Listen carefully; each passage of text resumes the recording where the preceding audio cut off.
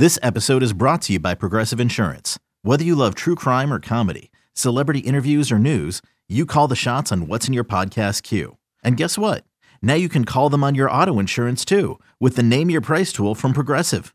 It works just the way it sounds. You tell Progressive how much you want to pay for car insurance, and they'll show you coverage options that fit your budget. Get your quote today at Progressive.com to join the over 28 million drivers who trust Progressive. Progressive Casualty Insurance Company and Affiliates. Price and coverage match limited by state law. You could spend the weekend doing the same old whatever, or you could conquer the weekend in the all-new Hyundai Santa Fe. Visit HyundaiUSA.com for more details. Hyundai, there's joy in every journey. I will say I am really, really excited about this USC-Utah game tomorrow. Yeah. Like, that's one of those games. I mean, look, I understand USC is a 2.5-point favorite. They lost to Utah earlier this year.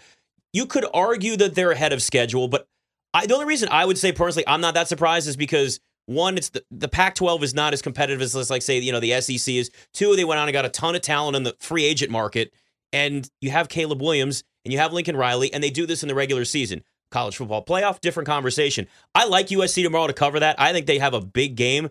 I also really would love to see them up against that Georgia defense. In the end, Georgia probably wins, and I know I'm getting ahead of myself a little bit, but I really like USC in this game tomorrow.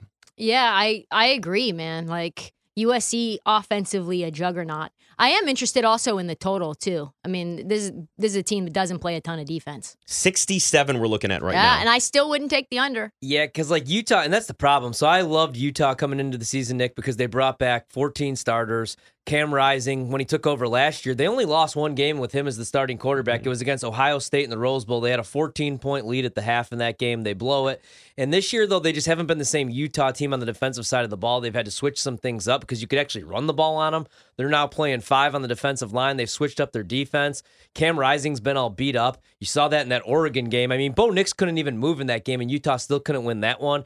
I was really high on them coming into the season. They've been a little bit of a disappointment, but still, I'll be rooting for them. But Same. I'm with you. I'm going to hedge with USC. I just thought it was going to take some time, man. I went under 9.5 wins. I was wrong on them. And I saw it week 1 because, like, they're not good defensively, but what they're really good at is taking the football away for Alex Grinch. And they give up a bunch of yards. They give up a bunch of points, but they always come up with that big turnover. And it's hard to beat them in a shootout with Caleb Williams, with Jordan Addison, who's a top 3 receiver coming out of the draft probably next year.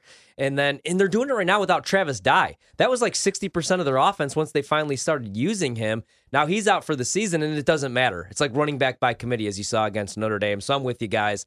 I will be at least hedging with USC tomorrow. I'm going to go money line, though, because let's say Utah covers, then and they lose the game, though, then I lose both bets. Yeah. So I had to go money line just to kind of hedge, and hopefully, if worse comes to worse, get my because that could be a $100 really back. close game. Yeah. I mean, there's a chance that is a wildly close game. I would probably just take USC money line, minus 150. Yeah. That's and what I did just like to hedge. the over, though. I mean, I thought if I was to, like, think about it in my own head, and maybe it's because Cam Rising, you think maybe offensively, like, he's been banged up, so maybe Utah can't score a lot. But USC, their defense is not good. Utah defensively not good. If in my mind, if you would have said, what's this total? I would have said like 70.5. That's what I would have thought. Well, the problem is just all the injuries, you know, especially for Utah. Like, Tavion Thomas has now left the program. He's going to focus on playing coming up in the All-Star game and then going over to the draft, so they're not going to have him. But they didn't have him last week. It didn't really matter. It all comes down to is Dalton Kincaid going to be able to play because they need him to catch passes from Cam Rising because Rising's beat up right now. Won't really be able to use his legs. Right. For sure. I'm looking at the North Texas UTSA game. Like, this is the one time where maybe you'd care about, like, unless you're like a fan of these teams or you've got those bets throughout the year. Like, this is kind of one of those, like, I have no action on this because I would prefer to not dive into something in teams that I haven't watched the entire year. But what I will say is, I mean, if you look at what UTSA is 8.5-point favorite. North Texas is 6-0 against the spread against winning teams this year and 11-2 against the spread in its last 13 conference games. Like, the trends, you don't even have to watch these teams. Sometimes, because I look at games both ways. Sometimes I'll look at it from like a football or a basketball perspective, whatever it is. Like, more of what happens on the court, on the field from a game perspective. Sometimes it's more of just a betting and trends perspective. Right, and both can help you win. play. Both can help you. This is a situation here where you don't have to watch North Texas to say, you know what? Maybe they can cover in this. 6-0 against the spread against winning teams this year and 11-2 against the spread in their last 13 conference games. Yeah, guys, I know it's going to be chalky. I think the way to go is I'm going to play the over in this game. I think we're going to get a bunch of points. You got the Mean Green. They're the 30th passing team in the nation, like 267 yards this year. And then if you look at UTSA, they're 13th in the country. They average over 305 passing yards. Frank Harris has 27 touchdown passes, doesn't really turn the ball over, only 7 picks. It's probably going to be a chalky play, but I really like points. I'm going to go over 69 here. Yeah, don't hate it. Massive number, by the way. No, I know. Nice. Nice, yeah. Also that. I was waiting for you. You You were like, is she going to do it so that I can do it? She's not going to? Yeah, All right, nice. fine. Then I'll set it up a little bit longer and we'll go from there. So Akron Buffalo is the other one, the final one tomorrow. There's nothing for me in that one. No. I'm good on that. The only thing that matters in the MAC for me this weekend is Toledo hopefully winning, me cashing that plus 340 MAC ticket. Can we really quickly just shift gears for just a second? I don't know if you guys have been paying attention. Probably not, because it wasn't a very good game. And, well, it was a good game, but it wasn't a highly touted game. Colorado just took on Arizona State. Colorado in college basketball. Colorado was up like 27 points or something like that. Arizona State just came back and won. Really? Arizona State just came back and won against Colorado. Right this second. Just finished. What were they on, 27? It was something absurd. I was like, oh yeah, Colorado is putting the beat down. I was like the other night when Clemson was up. I think it was like they were up 5 with like 40 seconds to go on Penn State, and then Penn State came all the way back and sent that game to like double overtime. I never feel good about a college basketball bet ever.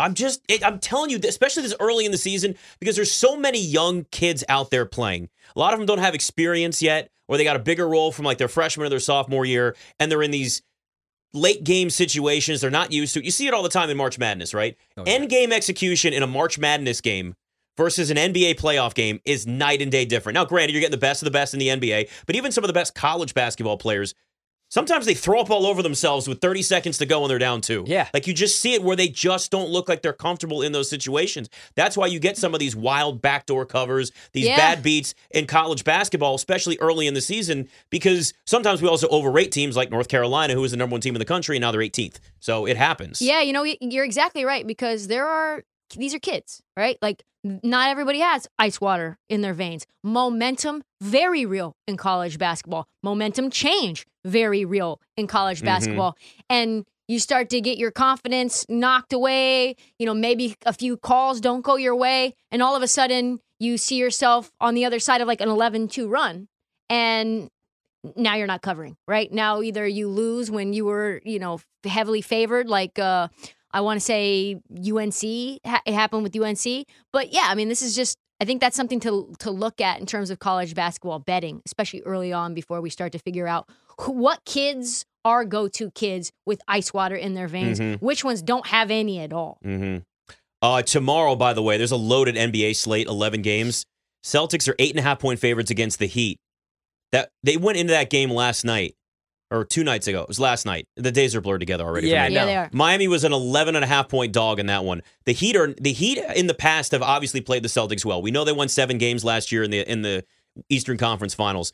This Boston team is night and day even better than where they were last year. They're head and shoulders above this Miami Heat team. I think Boston covers again. I like the 8.5. I'm laying the points for Boston there. See, historically, I would grab the points with Miami. I'd say, well, it's an Eric Spoelstra team. Yeah. They're going to play tough defense. They're a great regular season You're team. doing the Belichick thing, Dude, right? You're going because of Spoelstra. I'm not betting against Boston the rest of the season, No. I don't think. I would need You a really can't. good spot, and I would need Jason Tatum off the floor.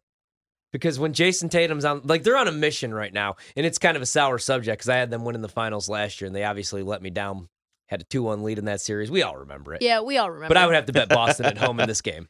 Yeah, I like Boston in this spot too. Not available right now, but Boston team total. I don't know what the number would be. I'm looking at the total. It's 224.5. So you subtract 9 and divide that. I was told there would be no math on this show. So Yeah. probably Why like are you doing this to me? Probably like a 10. Ask Siri to do the math for you. 111.5, maybe 112. No, maybe 114.5. Anything. I would go over anything under 117. They're just so 116. good on both ends of the court. It's unbelievable. Offensively, they're just yeah. juggernauts, and Miami's defense not good. It's not that good. And that is one of their calling cards, right? Yep. That has been something that they've just they've used to their advantage, even if they're not great offensively for a night. They always still lock down defensively, and they're not. Warriors are 7.5-point favorites against the Bulls at home tomorrow as well. Do it. Just do it. Just do it. Just do it. Just do it. Take the Bulls? Just take the Warriors. Just take them at home. Oh yeah. I'm not taking the Bulls. I was gonna say before I even got to there, I was like, the Bulls, I don't even know what type. We talked about it earlier. I don't know what type of team they are anymore. Like last year, you could argue that they overachieved, but I think the Warriors are gonna start to turn things up a little bit. Yeah, I really it's a 10-10 do. game. They're gonna start climbing up the standings. Yeah, role players will start to play better. Jonathan Kuminga's playing better. He's starting to know his role. It's a very simple role if you're a role player for the Warriors. Steph doesn't have to change. Catch ball. Yes. Catch ball. Pass ball to Steph. Watch where Steph is at all times, and don't shoot unless you absolutely have to. I mean, he's incredible. He That's really our is. MVP on our dubs. Still on can't- our Our dubs. dubs. That's not my dubs. That's Our your dubs. dubs.